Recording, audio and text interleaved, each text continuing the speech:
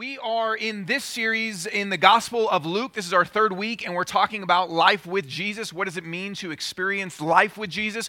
So whether you are someone that's been a Christian for a long time and you're really just kind of wanting to maybe reset and experience and grow and go, man, I really want all of my life to be connected to Jesus. I want all the parts, not just the Sunday parts or the religious parts, but I want all of it to be connected with Jesus. If that's you, Luke is a great book for us that we'll be studying most of this year. Or maybe you're someone that's not a Christian or not really sure what you believe or kind of where you're at. And it's a helpful book to be able to look at the life of Jesus and the message of Jesus and who he is and discover what could this be? What would this mean? And so this is what we are looking at today. I'm going to pray for us and then we will jump into our sermon today. So Father, I pray that you would open our hearts, open our minds.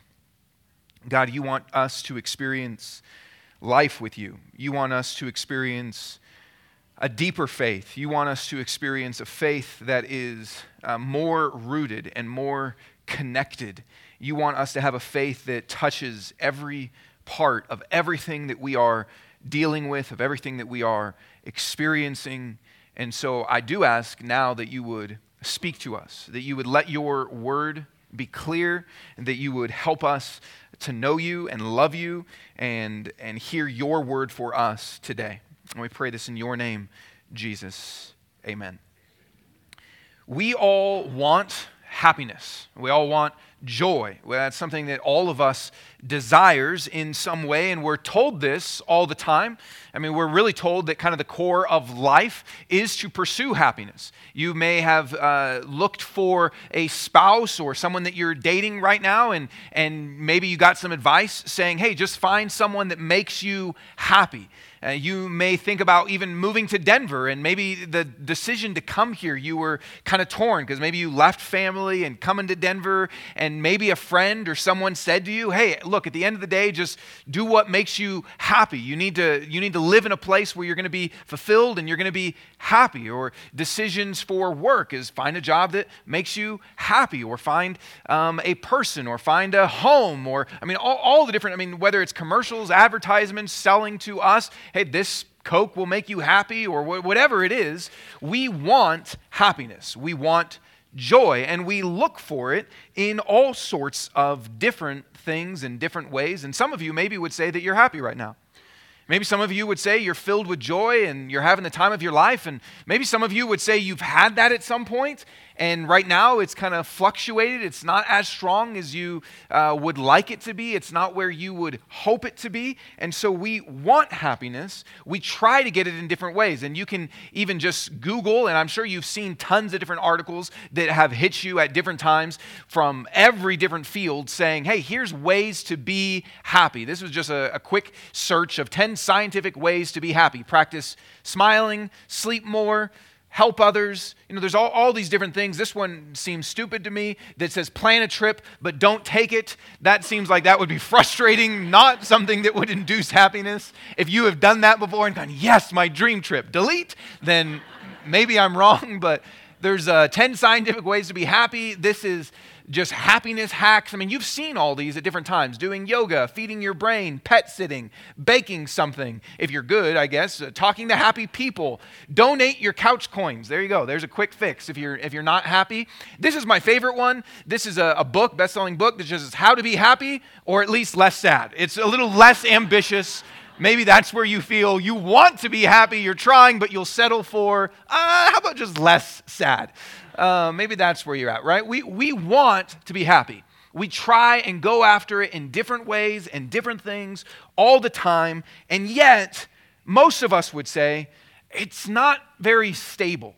We get it and it's gone. We have it for a little bit and it's not as deep as we thought it was going to be, and maybe that's why we settle for, I just don't want to be sad anymore.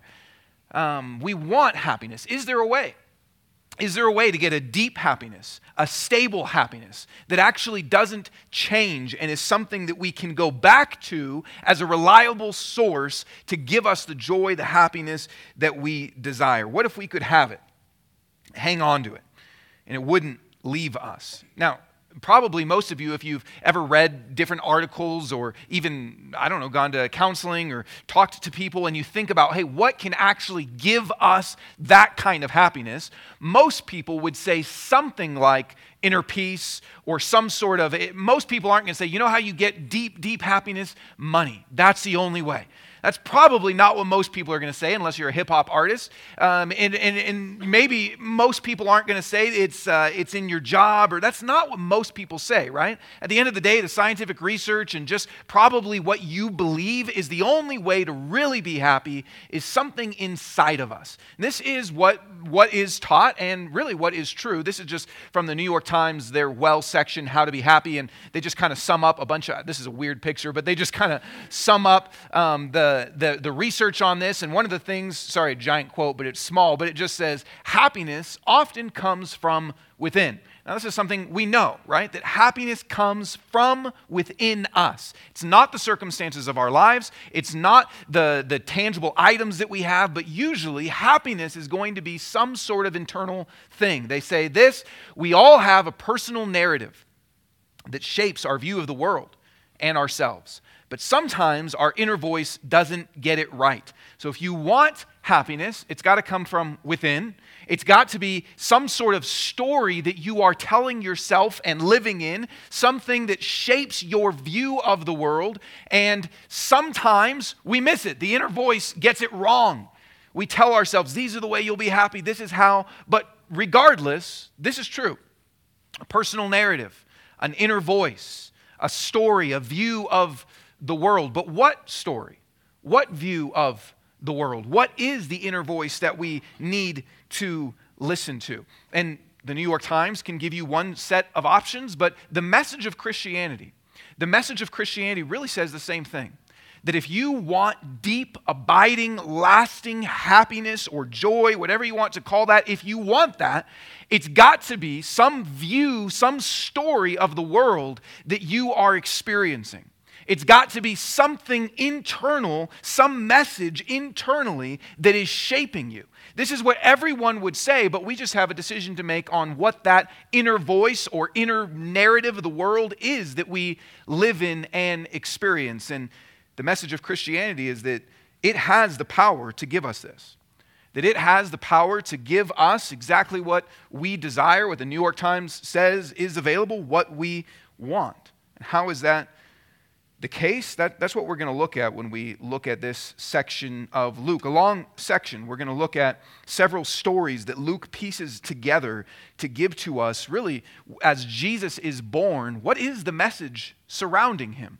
What is the message of Christianity? That's the question that we are going to ask, because if the message of Christianity is you can have this deep, lasting, abiding joy, if this message gets inside of you, what is the message? Now, I don't know your church experience. Maybe you've been coming to church for a long time. Maybe you grew up in the church and now you're kind of coming back and checking things out. But we can have different ideas of what the message of Christianity is. And if the message of Christianity is something that can give us this deep, lasting joy and we get it wrong, then that would be a sad, tragic fate to say there's this thing that claims it and I actually thought this was it and I got it wrong and then I don't get the joy that is offered to me. So what is the message? Let me tell you what it's not. It's not to, and some of these maybe are more obvious to some of you and some of them maybe less obvious, but the message of Christianity is not that we should love each other. It's not that we should love our fellow man and love our neighbor and be a good person and love people the way Jesus did. That's not the message of Christianity. It's not that even we should love God, that we have a good God and so we should love him. That's not the message of Christianity. The message of Christianity is not that we should believe the Bible or we should go to church or we should do the things that the Bible teaches us. That is not the message of Christianity. There's a lot of different things that we could put into that it is not this category, but maybe it helps also to see what keeps us from the true message of Christianity. There's a lot of things it's not, but maybe it can help us to go, what is it that keeps us? If there is some message, which we'll get to in a second, but if there is some message, what is it that keeps us from going there to what it is? And really there's kind of two different things that keep us from the message of Christianity or God himself. Kind of two different ways that we often approach God and we often approach life. One of those is this, and probably based on your upbringing or maybe even your temperament, we can fall into one of these categories, maybe stereotypically, but oftentimes I think we kind of go, most people are schizophrenic, not in a diagnosed sort of way, but we go back and forth. You're not in a box, right? But there's kind of two things that often keep us from the true message of Christianity. One of them is this, that we often live our lives, and you might approach God like this or life like this, based on principles to live by. And so what I mean by that is that you can say, okay, I know that I'm okay. I know that life is good. I know I'm good with God. I know I'm a good Christian. I know I'm a good dad. I know I'm a good mom. I know I'm a good friend. I know whatever. It's kind of, I am okay. I'm good based on the way that I live my life, based on the principles that I live by.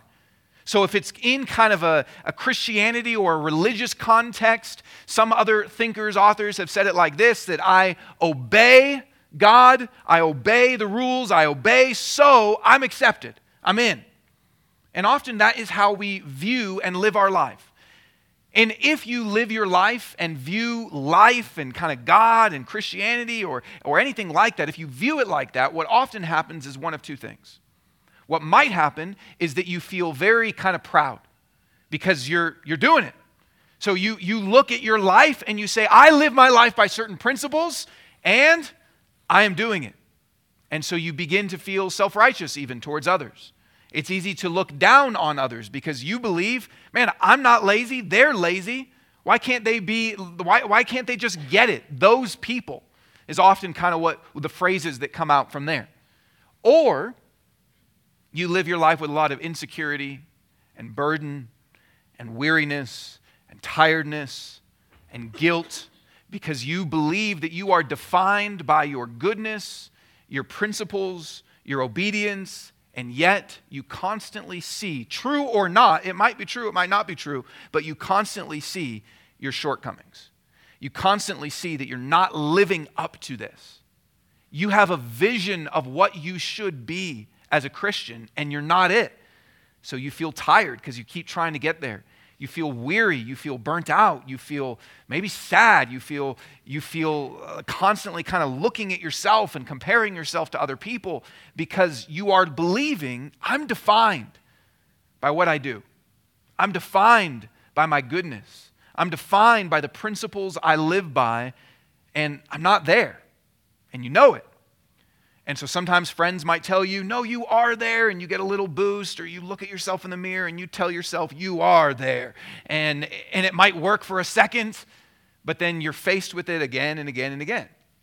So if you believe this is really kind of what life is. This is maybe even what Christianity is. This is what maybe even faith is I'm supposed to live and follow certain principles to live by, and if I do, I'm good. I'm good to myself, I'm good to others, I'm good to God. That's one way that actually is not the message of Christianity, but often keeps us from the true message of Christianity and thus steals the joy and the happiness that we can have. Another way is different from that way, which is that we are really just kind of pursuing our pleasure. We're not so much concerned about, here's the principles I live by, that's how I know I'm good, that's how I know I'm okay. It really is more just, I need to be true to myself. I need to follow my heart and do the things I want to do and pursue my pleasure and do what makes me happy and look within, and that is what life is about. And maybe a lot of people believe that and believe in God, and you might believe in a very loving God and go, man, I love God so much and God accepts me and God's great. But that love doesn't actually have a lot of power. Because really it's a love that says that God is a nice God that loves everybody and feels good about everybody no matter what. But there's nothing wrong with us. There's no fear of God. There's no, God, the other side, I didn't say this, but the other side might kind of think God is a judge and feel like, man, God might get me, so I really got to make sure I do this the right way. The pleasure side is, man, God's loving. He's a big teddy bear. He kind of feels good about everybody, and he's kind of nice to everybody. He's kind of like Santa Claus, and that's the God I believe in. And really, God wants me to be happy, and I want to be happy, and me and God are together in this. But that's not a real deep love of God. It's a God that's nice, but it's not necessarily a God that is loving. Those are often two ways. You might view Christianity, faith, life, God as principles to live by. You might view it as kind of pleasure, and really life is about you pursuing your desires and your fulfillment. Both of those things will keep you from the message of Christianity. Thus, both of those things, according to Luke, according to the Bible, will keep you from the deep joy and happiness that all of us want to have. So, back to this. What is the message? And Luke's going to give us 4 different scenes, 4 different snapshots that show an announcement of Jesus being born. He's going to give us 4 different pictures of here is Jesus being born, and here's what comes along with that. And in that, we see what the message of Christianity is. So let's look at the first one of these, scene 1. Luke 1:57-52. Now, the time had come for Elizabeth. We talked about her last week. Can't recap the whole story, so if you're coming in kind of to the middle of it, you'll need to go back and read the Bible. But it says this: the time had come for Elizabeth to give birth, and she had a son. Then her neighbors and relatives heard that the Lord had shown her his great mercy, and they rejoiced with her. When they came to circumcise the child on the 8th day, they were going to name him Zechariah after his father, but his mother responded, "No, he will be called John," because that is what the angel told them to name the child. Then they said to her, "None of your relatives has that name." So they motioned to his father to find out what he wanted him to be called. He had been struck deaf and mute, and so he asked for a writing tablet and wrote, "His name is John." And they were all amazed, not just because John is such an amazing name, but because now he is confirming what she had said, and it was very unique and different. And then immediately his mouth was opened, his tongue is set free, and he began to speak. An angel had silenced him for not trusting and believing in God. Now that he's obeying God, he is free to speak and praise God. Fear came on all those who lived around them, and that fear doesn't mean they're terrified, but it's an awe, and wow, something amazing is happening here. And all these things were being talked about throughout the hill country of Judea. And all who heard about him took it to heart, saying, "What then will this child become? For indeed the Lord's hand was with him." Then his father, Zechariah, was filled with the Holy Spirit and prophesied. This is kind of the first announcement about the birth of Jesus. Even though this is their child, John, being born, Zechariah is saying, yes, my child's being born, and he's special, but really he's special because of what the angel had told him, that he is bringing the way for Jesus. And so we'll look at this first thing that he says, which really gives us a clue into what the message of Christianity is. So listen to these words, and we'll come back to them. It says, so here's what he says: "Blessed is the Lord, the God of Israel, because he has visited and provided redemption for his people. He has raised up a horn of salvation for us in the house of his servant David, just as he spoke by the mouth of his holy prophets in ancient times." For thousands of years, the Jewish people, the Israelites were waiting for God's salvation to come, for a king to come. "Salvation from our enemies and from the hand of those who hate us. He has dealt mercifully with our fathers and remembered his holy covenant, the oath that he swore to our father Abraham. He has given us the privilege, since we have been rescued from the hand of our enemies, to serve him without fear in holiness and righteousness in his presence all our days. And you, child," his kid, "will be called a prophet of the Most High. For you will go before the Lord to prepare his ways, to give his people knowledge of salvation through the forgiveness of their sins. Because of our God's merciful compassion, the dawn from on high will visit us, to shine on those who live in darkness and the shadow of death, to guide our feet into the way of peace.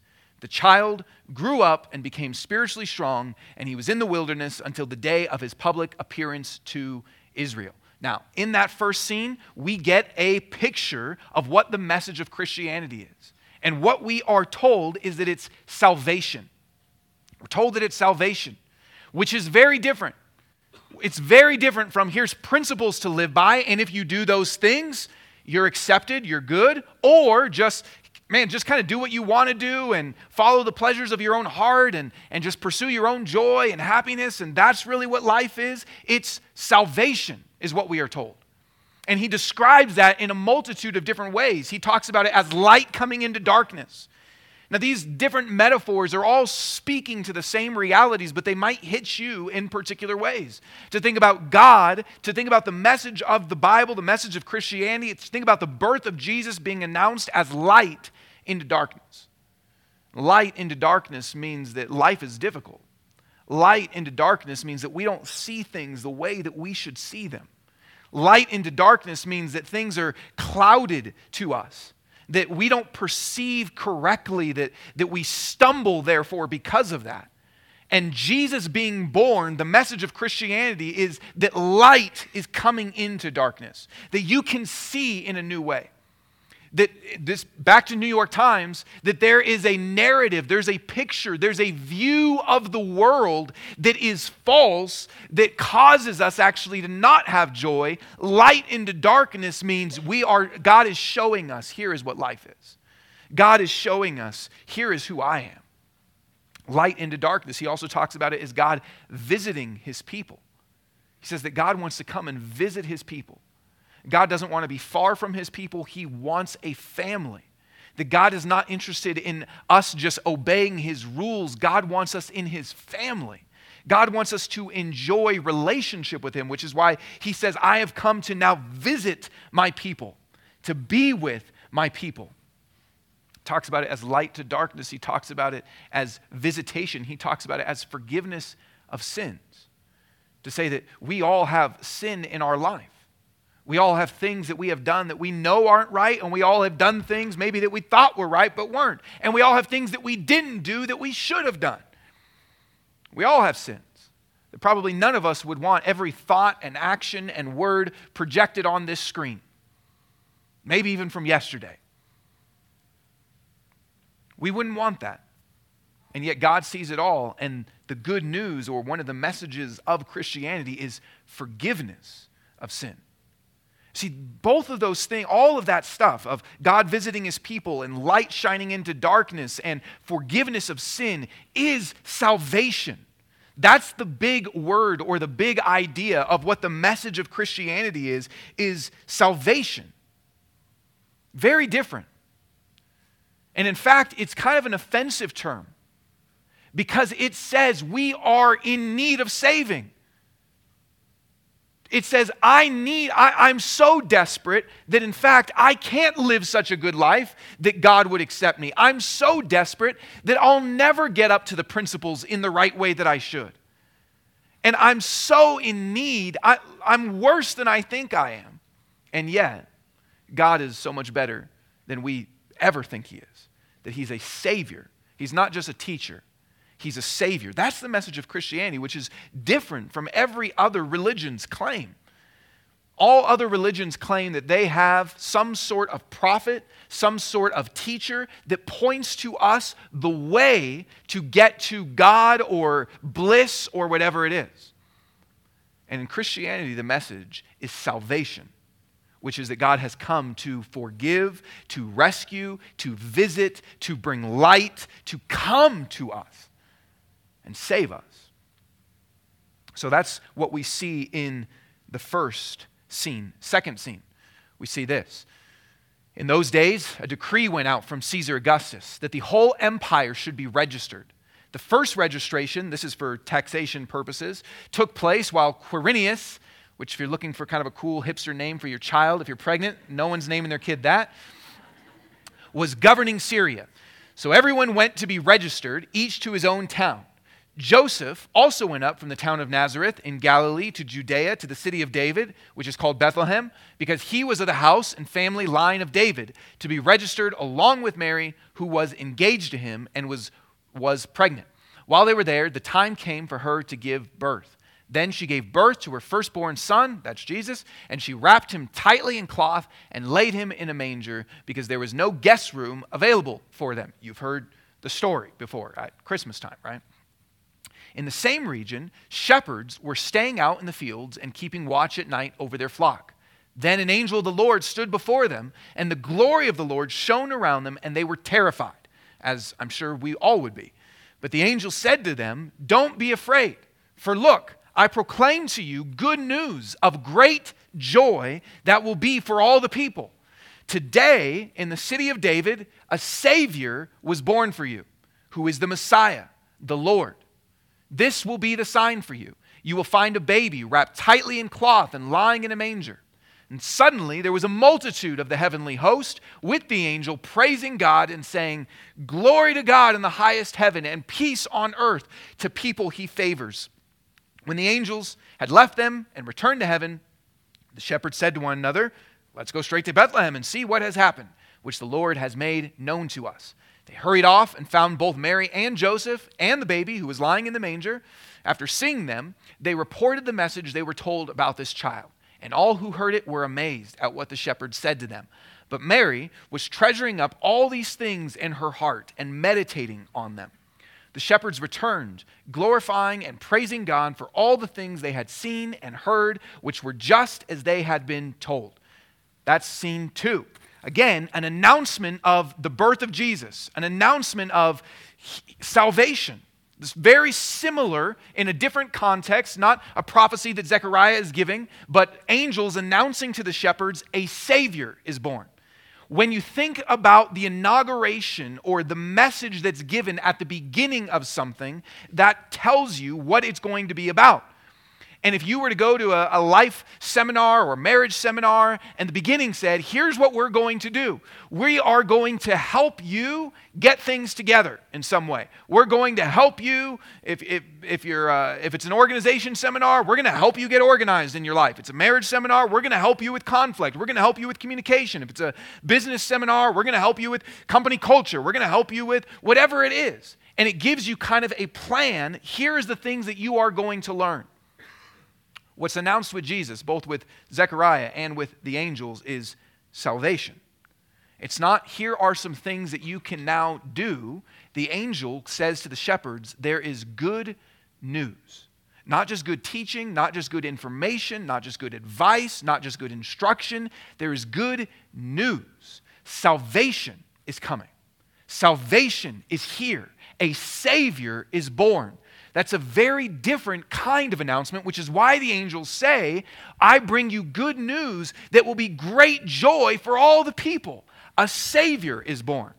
It's not, "I bring you good advice that can help you if you follow it." It's, "I bring you good news, and therefore there's great joy. You can be saved."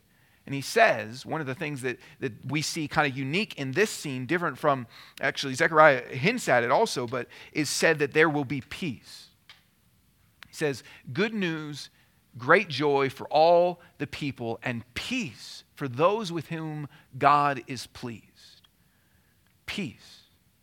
We want peace. We want peace. We want inner peace. We have, if you think about the opposite of peace, it's not so much war as it is anxiety or stress or turmoil. We want peace. Because we are filled with fear. We're filled, aren't you scared of something? And I don't mean like, spiders or scorpions or something. I mean, we're scared of failing. We're scared of our failures. We're scared of what other people think of us. We're scared of the future, and we're unsure what's going to happen. And we're scared of death and the finality of life. We're scared of all sorts of things. And when the angels come, they say there's good news, great joy that will be for all the people. There's a Savior. And then he links that salvation to say, peace on earth to whom all that God is pleased in.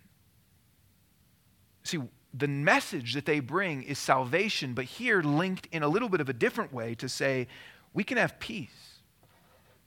We can actually have peace because if you believe that God is Savior, if you believe that the message of Christianity is not that there's a way to live and you can love your neighbor, but you believe the message of Christianity is God, like, what if you believed God is pleased with me? Can't that give peace to your failures? If you believe God is pleased with me, can't that give peace to your future? To know that, man, you don't know what's going to come. You don't know what's around every turn, but you know I have a God that is pleased with me.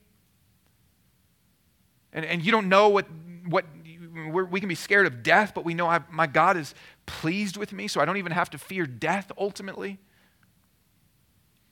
See, he says that there is peace, that there's salvation. This is what gives us a power for joy. Imagine a peace of living in God is pleased with me. And I'm not saying that means God approves of every decision that you make, but to know that in an ultimate sense, God is for you because he's Savior. He's for you. He's come to do something for you, not to ask something from you. That's scene 2. Scene 3 is this. When the 8 days were completed for his circumcision, he was named Jesus, the name given by the angel before he was conceived. And when the days of their purification according to the law of Moses were finished, they brought him up to Jerusalem, where the temple is, to present him to the Lord. Just as that is written in the law of the Lord, every firstborn male will be dedicated to the Lord, and to offer a sacrifice, according to what is stated in the law of the Lord, a pair of turtle doves or 2 young pigeons. There was a man in Jerusalem whose name was Simeon. This man was righteous and devout, looking forward to Israel's consolation, to the salvation. And the Holy Spirit was on him. It had been revealed to him by the Holy Spirit that he would not see death before he saw the Lord's Messiah. Guided by the Spirit, he entered the temple. And when the parents brought in the child Jesus to perform for him what was customary under the law, Simeon took him up in his arms, praised God, and said, "Now, Master, you can dismiss your servant in peace as you promised, for my eyes have seen your salvation. You have prepared it in the presence of all peoples, a light for revelation to the Gentiles and glory to your people Israel." His father and mother were amazed at what was being said about him. Then Simeon blessed them and told his mother Mary, "Indeed, this child is destined to cause the fall and rise of many in Israel, and to be a sign that will be opposed. And a sword will pierce your own soul." Meaning there will be some pain that Mary is going to experience. She doesn't know what that means. We know that later it means obviously the death of her son, that the thoughts of many hearts may be revealed. Scene 3. Again, several of the ideas we have already seen. Light, salvation. He grabs the baby and doesn't say, "Finally, a teacher is here. Finally, someone who can tell us how to live." But he says, "Mine eyes have seen your salvation." A Savior. Salvation, salvation, salvation. That's the theme that you see running out. That the message of Christianity is God has come to save us. Not just come to teach us, but that God has come to save us. That we don't have to stay where we are. We have a God that is for us. And when he sees the little baby, he says, "I've seen your salvation. I've seen your salvation." And he says about Jesus that he will be the rise and fall of many, and that people will be opposed, which means that some will experience Jesus as the one that rises them. Some will experience coming to Jesus as, "My life has changed and I've experienced things better." And some will come to Jesus and will turn from him and will experience that in actually turning away from him, they experience life not as it's meant to be, that they fall in some way. That's scene 3, putting together many of the pieces that we have already seen. And finally, the last scene is this, taking place in the temple as well. There was also a prophetess, Anna, a daughter of, I don't know how to say this guy's name, but Phanuel, we'll just call him, of the tribe of Asher. She was well along in years, having lived with her husband 7 years after her marriage, and was a widow for 84 years. She did not leave the temple, serving God night and day with fasting and prayers. And at that very moment, she came up and began to thank God and to speak about him to all who were looking forward to the redemption of Jerusalem. Now, this one is, perhaps in this scene a little less direct. It sounds like she just kind of comes out into the temple. She's not even necessarily talking to Joseph and Mary, and she just starts praising God and thanking God that his redemption is here. And that's another word that has already been used by Zechariah, but it's another word that gives us a picture of salvation, of what the message of Christianity is, which is redemption, which is to bring freedom. Redemption is a word that implies that we are slaves and need to be freed. It's a word that says that there's a freedom available to us, but we need a redeemer, a savior, to bring us into it. Freedom, Zechariah said, from our enemies. And our enemies might not be political enemies like they were facing at the time, but the enemies of, as also the Bible throughout Luke and elsewhere talks about the enemies of sin. Sin that enslaves us. the enemies of Satan, the enemies of death, and that Jesus comes to bring freedom. Jesus comes to bring freedom, to free us from the power of those things and the fear of those things and the control of those things in our life. These four scenes together help us to answer the question, what is the message of Christianity? What is it? It's not that there's principles to live by. It's not that we can just follow our hearts and experience our own pleasure and joy, but it's that there's a person, a Savior that's come to us. Imagine what happens if that's the message that gets into the core. That if we believe that, man, happiness and joy is available, but it's got to come from within, it's got to come from a vision of the world, a narrative that we live in. What if that's the narrative? That we have a God that's so good that He is Savior to us. What if the narrative, what if the message, what if the inner voice that we need is not, you are defined by what you do, but you've been defined by what's been done for you? That God isn't as interested in something from you as He is in something for you. That He is a good, saving God. That brings joy, that brings freedom, that brings peace, that brings all the things that we are searching for in so many other places. Let me look at this question, which is, who is this message for? Because maybe you can believe that in general, but we might be unsure that it's for us. And I don't mean like on paper that you would say, that's not for me, but maybe in your life right now, you're not sure it's for you. God for me, God bringing peace, God bringing light, God being good to me not having to be afraid of the future, or what people think, or death, or any, like, you might not be sure that that's for you. You might believe that that's a true message, but not necessarily for you. You might see your sin and wonder if that message can be for you. You might see your failures and wonder if that message can be for you. You might see just the suffering in life, and it doesn't feel like that is true right now. Who's the message for? You know what he does? Luke, when he writes this, goes to great pains to show us and emphasize for us that this is for everyone, and particularly those that feel on the outside or forgotten. I won't go back through all the things, but what we saw, what Luke showed us in this message being announced is that it went especially to people that were on the outside. It came to, we looked at this last week, but it came to a barren old woman, someone that would have been shamed in her community, to say, good news comes to you. It came to people that were old. You look at Simeon, who's about to die, and good news came to him. It came to a widow, someone who has no husband, and again, in that society would have been kind of a hard life and a shameful thing, and she's in the temple just praying night and day, and good news comes to her. It came to the shepherds, who were people that were kind of outcast in society. They weren't, I don't know if you know any shepherds, but especially at that point, they weren't thought of to be like, oh man, these are the awesome people. We love shepherds. We kind of have a sentimental or romantic notion around shepherds because of nativity scenes and things like that, but these are kind of blue-collar guys sitting around the campfire eating chili out of a can kind of guys that weren't really your role model people. And the good news comes to them. Think about that. When you think about an announcement being made that the Savior is here, who's that going to go to? We would probably think the most important people. And when you have a baby, you announce that to your closest family first, then friends, and then Facebook finally, right? And Shepherds is somewhere several iterations after Facebook. And yet that's who God comes to first. To a barren old woman, to a widow, to an old dying man, to shepherds, to the poor.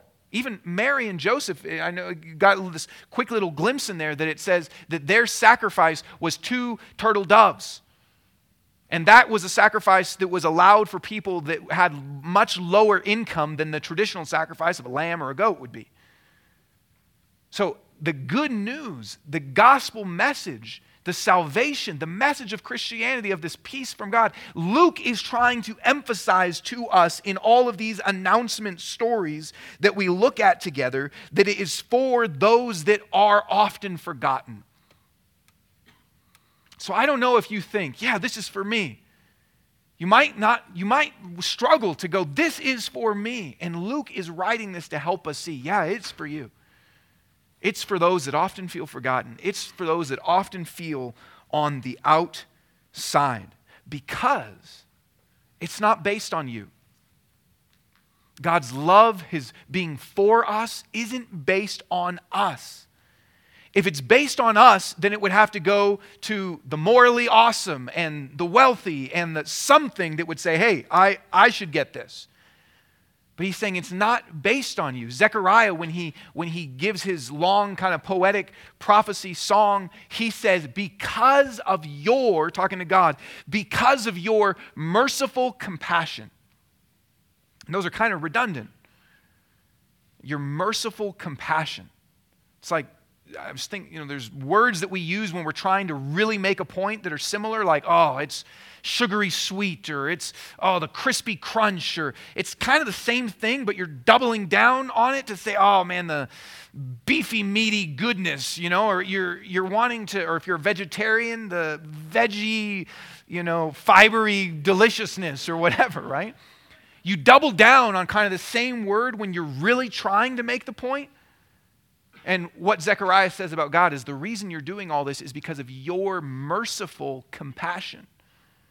Your merciful compassion. The reason you're doing all this isn't because you've finally seen that we've pulled it together. But the message is for everyone, for all people, like the angels said to the shepherds, because it's based on God, not based on us. This is who the message is for, which means that whatever you're going through, he sees the sin, he sees the hurt, he sees the brokenness, he sees the pain, he sees all of that in your life, not just life, in your life. And he wants to bring joy and salvation and peace and light into your life. That is what his intention is. That's what the message of Christianity is, which is why it gives deep joy and deep peace and deep freedom. And the final thing I want to look at is this, which is just how do we experience this message? The message is salvation, that God is for you, that he's done something for you. It's for all of us, especially those of us that feel maybe it's not for us. How do we experience it? And here's the final scene that I want to show to you. When they had completed everything according to the law of the Lord, they returned to Galilee, to their own town of Nazareth. The boy, talking about Jesus, grew up, and he became strong, filled with wisdom, and God's grace was on him. Every year, his parents traveled to Jerusalem for the Passover festival. When he was 12 years old, so we're kind of fast-forwarding in time here. When he was 12 years old, they went up according to the custom of the festival. After those days were over, as they were returning, the boy Jesus stayed behind in Jerusalem. But his parents did not know it. Assuming he was in the traveling party, they went a day's journey, and then they began looking for him among their relatives and friends. If you've ever been lost as a kid, hopefully this doesn't, give you PTSD. When they did not find him, they returned to Jerusalem to search for him. After 3 days, they found him in the temple, sitting among the teachers, listening to them and asking them questions. And all those who heard him were astounded at his understanding and his answers. When his parents saw them, they were astonished, and his mother said to him, "Son, why have you treated us like this? Your father and I have been anxiously searching for you." Jesus says, "Why were you searching for me?" He asked them. "Didn't you know that it was necessary for me to be in my Father's house?" But they did not understand what he said to them. Then he went down with them and came to Nazareth and was obedient to them. His mother kept all these things in her heart, and Jesus increased in wisdom and stature and in favor with God and with people. Now, this ends what scholars will call an inclusio, which just means there's a section here and a section here that is all tied together by the beginning and the ending being similar. So the very beginning that we looked at, besides the introduction to Luke, was a scene in the temple with Zechariah being told something about Jesus and him not quite believing it. And then we end with a scene in the temple with something about Jesus and his parents not quite getting it. And the point of this is, as we look at all this message of, here is the message of Christianity, here's the message of salvation, here is who Jesus is, the point of all this is this: we can easily miss it. we can easily miss who Jesus is. And that's what this book is intended to do. It's written to a man we looked at in the intro, Theophilus, and he says, I'm writing it to you to help your faith be more certain, to go deeper. You've already been taught these things, but I want you to really get them. The point is that we can easily miss Jesus. Jesus essentially asks his parents, he's 12 now, hey, have you seen all this about me? The shepherds and the 2 prophecies that happened, and Mom, you were a virgin, and have you seen all this and you still don't get it? You didn't understand that I would need to be with my Father because there's this special relationship? Have you seen all this and don't get it yet? That's the question that Luke is posing really to Theophilus. It's the question that Luke is posing about the parents that they had to wrestle with. It's the question that's posed to us, which is, have we seen Jesus and maybe still don't get it? Who do you think he is? Have you become maybe too familiar with him, maybe like they did? They had all these prophecies around him and these amazing things, but now they've been with him for 11 years. And they forget there's something different about him. There's something special about him. Have we become too familiar with him or moved on from him, or maybe just aren't even sure? I'm not sure. That's the question that is posed to us. But the way that we experience the message is given to us as well. The way that the message of Christianity, that Jesus is Savior, that we can be saved, the way that we can have that and let it go deeper is given to us. It's not just a question to say, hey, are you like the parents? It also shows us the process where this keeps getting down into our heart. See, something was said about Mary here that has been said about her 4 to 5 times throughout the story that we've looked at so far, which is that she took these things and treasured them in her heart. It says this about Mary multiple times, that she is trying to understand the things given to her. A message from the angel originally comes to her that we looked at last week, and it says she asks questions about it, and she wonders about it, and she ponders about it, and she treasures it in her heart. And now here we are 12 years later, the same thing is said. Something about Jesus, she thought she got it, she thought she knew. Maybe she had glossed over it, passed over it, missed what was there. But it says she doesn't just take that and go, okay. It says she treasures it up in her heart. She's pondering these things. She's coming back to these things. See, this is what we need. If you want to experience the message of salvation, if you want to experience that, it's a continual rediscovery of who Jesus is. It's a continual coming back to and doing what Mary did, which is to treasure in our heart, gives us an image of a humble heart saying, I'm going to let this stuff get in. I'm going to let this affect me. It's kind of a heart posture and a meditative posture, which is to say, I'm going to think about this. What does this mean for my life? How does this connect to my life? That God is Savior, that Jesus is Savior. I need to think through the practicals of what this means for me. This has been Mary's journey of faith that we've seen for 12 years now. That she is continually thinking, here's who Jesus is. I got to think about this a little bit more. I got to ponder this a little bit more. I got to meditate. I got to treasure this up a little bit more. And Luke is giving to us the process by which we move from hearing something to it getting more rooted inside of us, to knowing something, to something becoming certain, to believing something, to experiencing something. This is the process we all have to go through with Jesus. Listen, we all want joy. We all want joy. We all want happiness. We go after it in a bunch of different ways. God wants your joy too. God wants your joy too, and it comes as we know His salvation for us. It comes as we experience something done for you. A good God, a saving God for you. That's how we begin to experience it. So I don't know what this means for you. Maybe it means to just soften your heart. Maybe it means to, as Mary did, to think through the connections and what does this mean for my life if Jesus is Savior? Maybe it means to just keep investigating Jesus if you're not sure where you are in faith. And know that can take time, even as it did with His own mother.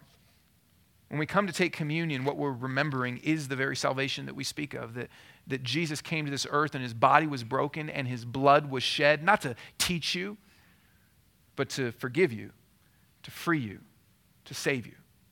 That God has done something for us. He gave us his Son so that we could be in his family and experience the deepest joy possible of God being pleased with us, of peace with him. So let me pray for us, and we will sing songs and take communion responding to this good God. Father, I thank you for your grace. I thank you for your love. God, help us to grow in our understanding, just as Mary did, just as this book that Luke wrote is intended for us to do. God, for those that are not Christians, I pray that you would help them to see what you want them to see who you are, Jesus. For those that are Christians, that have been Christians maybe for a long time even, but maybe you've become too familiar, would you help, Jesus, for this to be fresh in our hearts again, as Mary needed?